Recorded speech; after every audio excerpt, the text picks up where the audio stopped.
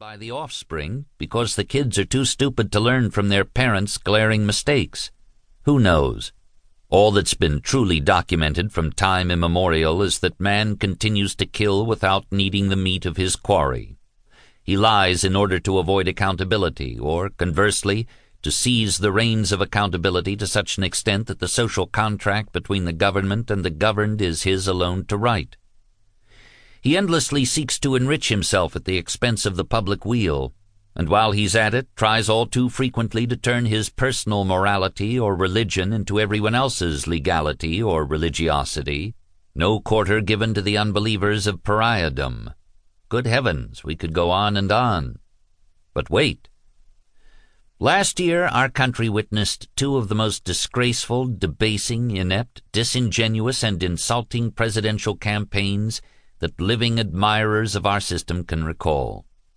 The candidates were packaged by cynical manipulators of the public's basest fears. Sound-bite zingers were preferable to intelligent statements of position. Image took precedence over issues.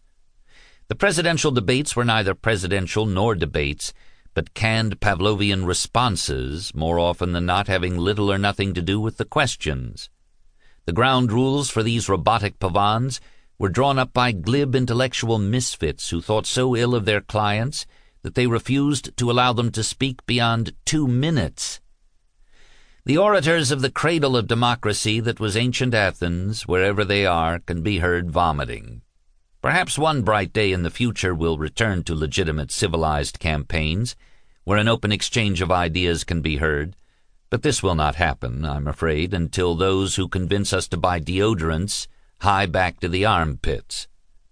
They've worn out their welcome in the election process, for they have committed the 2 cardinal sins of their profession at the same time. They've made their products appear simultaneously both offensive and boring. Of course there's a solution. If I were either candidate, I'd refuse to pay them on the grounds of their moral turpitude. Hell, it's as good a reason as any. Which of those image makers would go into court expounding one way or the other on that one? Enough. The campaigns turned off the country. This numbing fiasco followed barely 24 months after we citizens of the Republic had been exposed to a series of events so ludicrous they would have been a barrel of laughs but for their obscenity. Unelected officials fueled the fires of terrorism by selling arms to a terrorist state while demanding that our allies do no such thing. Guilt became innocence. Malfeasance brought honor to office. Zealous, obsequious posers were heroes. To be present was to be absent, and to have creatures soiling the basement was a sign of efficient house management. By comparison, Alice's looking-glass world was a place of incontestable logic. But wait! All right, you're ahead of me.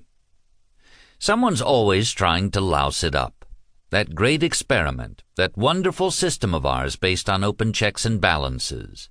Mendacity, abuse of power, corruption, police state? Well, certainly not with lasting effect, as long as citizens can voice such speculations and shout their accusations, however extreme. We can be heard. That's our strength, and it's indomitable. So, in a modest way, I'll try to be heard again in that voice from another time, another era, always remembering that I'm fundamentally and merely a storyteller who hopes you enjoy the entertainment, but perhaps will permit me an idea or two. I have not attempted to update the novel or adjust the licenses I took with actual events or geography, for they served the story I was writing. As anyone who has built or remodeled a home will tell you, once you start tinkering, you may as well throw away the schematics. It becomes a different house. Thanks for your attention. Robert Ludlum, a.k.a., briefly, Jonathan Ryder, November 1988. Part 1. Chapter 1. The smoothly tarred surface of the road abruptly stopped and became dirt. At this point on the small peninsula, the township's responsibility ended, and the area of private property began. According to the United States Post Office, South Greenwich, Connecticut, the delivery route was listed on the map as Shore Road.